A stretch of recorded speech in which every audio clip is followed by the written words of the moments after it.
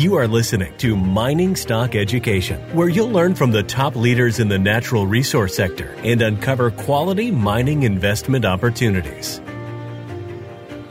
Well, it's Merger Monday in the junior mining sector, or perhaps I should say Acquisition Monday, as Monarch Gold has signed an intention with Yamana Gold to be acquired, at least their flagship project and a mill. The terms of the deal were announced today, and I asked my friend Brian Lenny of Junior Stock Review to break this deal down. This was one of his top 3 holdings. He has revealed that this was one of his key picks in his newsletter and personal portfolio on this show and other shows. Brian is knowledgeable and really likes investing in gold companies in the Abitibi region of Quebec and Ontario. So Brian, welcome back onto the show, and could you break this deal down for us? And is it a good deal, excellent deal, or how would you weigh what just occurred with this press release today? Sure. Thanks for having me, Bill. So I guess it depends on your perspective. I think first off, in a general statement, from Yamana's point of view, I think this is a great deal for Yamana. From Monarch's point of view, I think that the acquisition price is low. But that needs more discussion because there definitely is more to it. So those that aren't familiar with Monarch, in particular Wasamac, because Wasamac is the crown jewel of this deal and of Monarch's investment thesis. So Wasamac, like you said, is located in Quebec in that Val-d'Or, Abitibi region of Quebec. Wasamac has a production profile of over 100,000 ounces per year potential. It's roughly 3 million ounces of gold. And the most important part, right now at today's gold price, has an after-tax NPV of around $1 billion. So if you break it down, and I think the important part of the deal is just to look at the cash and Yamana shares portion of the deal. And this works out to roughly 48 cents per share of Monarch. Exclude the SpinCo portion because I think it muddies the water a bit. So if you look at 48 cents, that translates into roughly $171 million. And so if you compare that to around $1 billion in NPV, Yamana's buying the Wasamac project and Camflo property and mill for roughly 20% of its intrinsic value. And to me, anyways, I would say that's at the very bottom of what would be widely thought of as an acceptable deal on Monarch's case or Monarch's position. And what I actually think this is a springboard to what possibly could be a bidding war, or at least 1 or 2 more bids coming from other senior companies. Because as you mentioned, and as I think, the Abitibi and specifically the area in Val-d'Or has tremendous history as being a great mining jurisdiction, and I think that'll continue into the future. So we saw some other junior gold developers there in the Abitibi perform very well over the last few months, but Monarch seemed to lag. What do you attribute that to? I think it has to do with complexity. There's a lot of moving parts to Monarch's story. Wasamac is a big part of it. And really, if you do the NPV calculation, really, I think all you would need to actually do is look at Wasamac. You don't even need to consider the other aspects. And you could make the case for it being undervalued. But then once you throw in the cash position and then Camflo, they've got the Beaufort mine that was producing up until just over a year ago, and probably will be another producing mine in the next year or so with the work they're doing. But you also have the Swanson project, you have Mackenzie Break. There's one more that I can't remember off the top of my head, but you have multiple other projects that, in any other company in the junior space would probably be single assets, and they would be the flagship asset for that junior. But Monarch has, a stable of them. And that's kind of been their moniker is they're a deal maker. They buy and sell projects, they add some value and hopefully sell them at a higher price. So to me, I would say it's more of the market not being able to recognize the value due to the complexity. It's not something or a red flag that at least I can see to do with Monarch. And the Wasamac project, we should point out, is a feasibility stage project too. This isn't a PEA, so I was surprised at the buyout price, especially considering the direction that gold is headed. Another developer in the region, Maple Gold Mines, about a month or so ago, announced a partnership with Agnico Eagle, and since that time, their share price has tripled, up over 200%. Yet, on the announcement of this news, the shares of Monarch Gold so far, we're talking on Monday afternoon, rose about 25%, far below even the first week of August highs, where we saw it get up to about 59 cents Canadian a share. As we speak, it's about 55 cents. So what do you think the market is saying about this deal? I have a couple thoughts. First, to do with Maple and the deal with Agnico. Agnico Eagle, in my opinion, and I think it's fairly widely held, is that Agnico Eagle is one of those premier senior companies. Their involvement in the story, and especially if that involvement is current, so they participate in a placement or they take a position within the last year, that holds a lot of water in terms of being a very good thing. And Maple in particular, I don't know the story intimately, but I know that their market cap was quite low.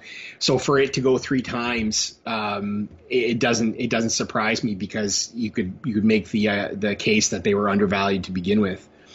In Monarch's case, once that deal is made, you've just put a ceiling on the share price. Unless we get another bidder come in and shareholders can see that there's the real potential for a bidding war, I really think you'll see the share price hover where it is, maybe come up to 63 cents, maybe. But my guess is that we go sideways until if there's some more traction with another bidder, possibly Alamos Gold. Alamos is a 16% owner in Monarch as it is. 100% they're going to be taking a look at the deal, how it's structured, and what they think of it. And to me, from a quantitative perspective, it's quite compelling to say that there's room that you can move up there. And I think on the top side, like if everything goes in Monarch's favor, you're probably looking at a 40% value in terms of Wasamac and Camflow. But maybe that kind of thing to shoot for, which what I would like to see is maybe 30%. And that puts the closing of the deal around 320-ish million for Monarch shareholders. Plus they would get the SpinCo shares, which I think is a very good thing. Okay, I'm going to put the press release in the show notes too, if you want all the nitty-gritty explanation of this for listeners. But Brian, when you bought your Monarch Gold shares, what was the buyout price or the price per share that you had in mind? We're at 55 cents Canadian right now, but what did you envision for a sell point? So given what the Jean-Marc Lacoste had outlined to me, what their plan was, and the valuation that I came up with personally in my model, I put a sell target or a price target of $1.20. And this is back in July, the very beginning of July, when I wrote the original article. And I just thought, considering where the market was, the catalysts that were ahead, it was my opinion that these things are going to be recognized and, things are going to start to come into place. Now, again, that kind of highlights, how much lower that actual sale price is. But again, we're basically only talking about Wasamac here, not the other components. So it's a little bit different. If Alamos Gold and their 16% does not vote in favor of this, do you think all the retail shareholders and everybody else will send this deal forward at these prices? That's a really good question. I think I'm not convinced either way right now. If I were to guess, I would say there's a lot of money that's just waiting to see if we get another bid, probably by the end of November. And then the decision will have to switch to how am I going to vote for this? It's a tough one to call because we're in a really sideways downwards market right now. But for most people, I think they see the gold price going in one direction.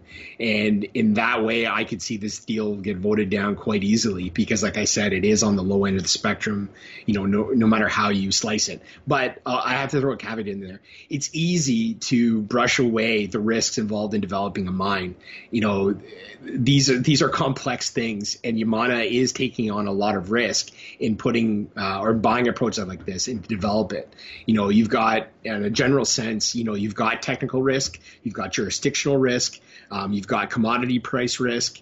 There's a number of things that can come into play, and that's why these senior companies need to buy things at a value or at a discount to value, and why 20, 30, maybe even 40% are about as high as they get. Once you get up above a company that's selling for an NPV above that, then there's much more risk than is probably warrants an acquisition.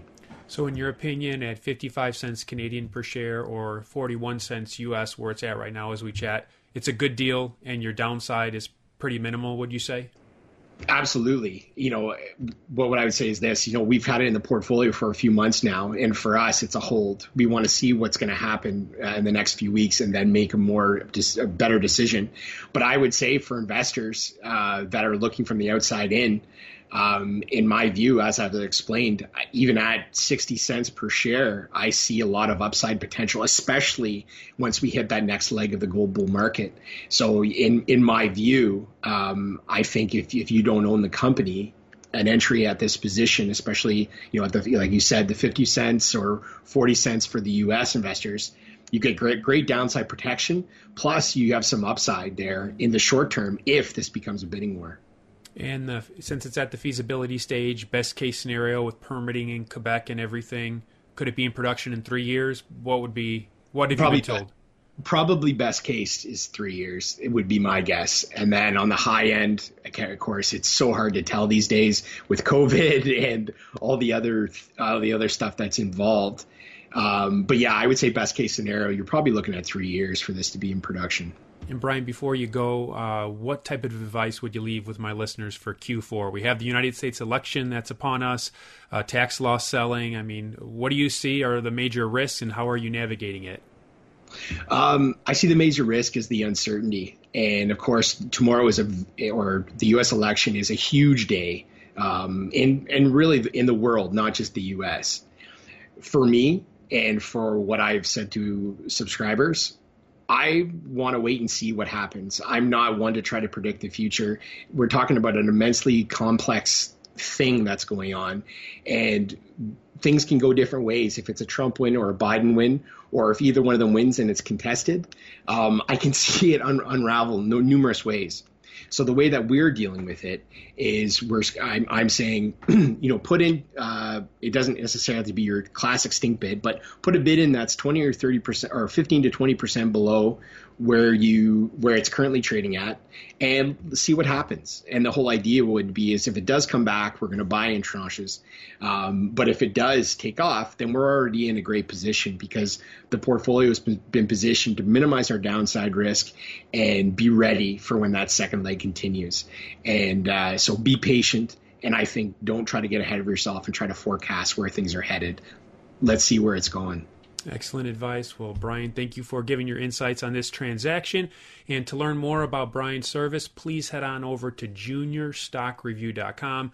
And several emails a week I get asking about newsletter recommendations, and I would advise you to go check out Brian's newsletter if you're looking for professional guidance in the junior gold sector.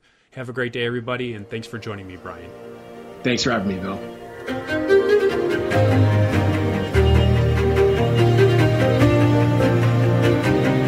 Thank you for listening to Mining Stock Education. Please subscribe and share this show with like-minded investors. Connect with us at miningstockeducation.com and sign up for our email list to stay in touch. Much success to you as you learn about, invest in, and profit from mining stocks.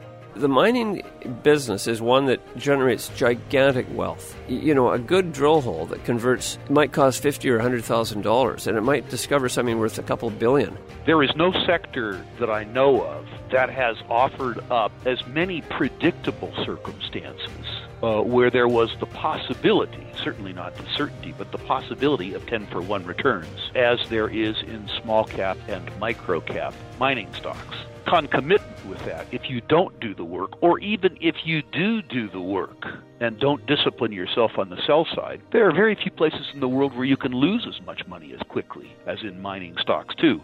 I just started to study up on mining stocks, and I just became fascinated because this is such a tiny sector and it's so volatile that either you could do really, really well, or you could pretty much get blown out of the water really quickly.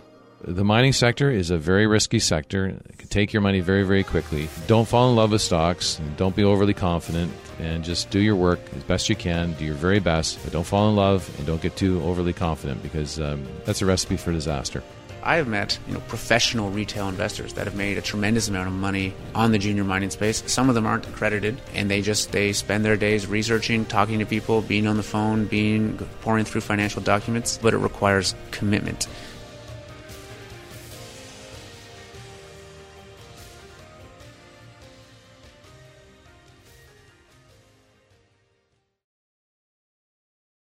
This podcast is for informational purposes only and is not to be considered personal legal or investment advice or a recommendation to buy or sell securities or any other product. We make every effort to be accurate, but the information presented is not to be considered infallible. It may contain errors, and we offer no inferred or explicit warranty. If personal advice is needed, consult a qualified legal, tax, or investment professional. Do not base any investment decision on the information contained on miningstockeducation.com, our podcasts, or videos. Make sure you always conduct your own thorough due diligence before investing. Realize that we may hold equity positions in or be compensated by some of the companies we feature, and therefore are biased and hold an obvious conflict of interest. For our full disclaimer, please visit our website.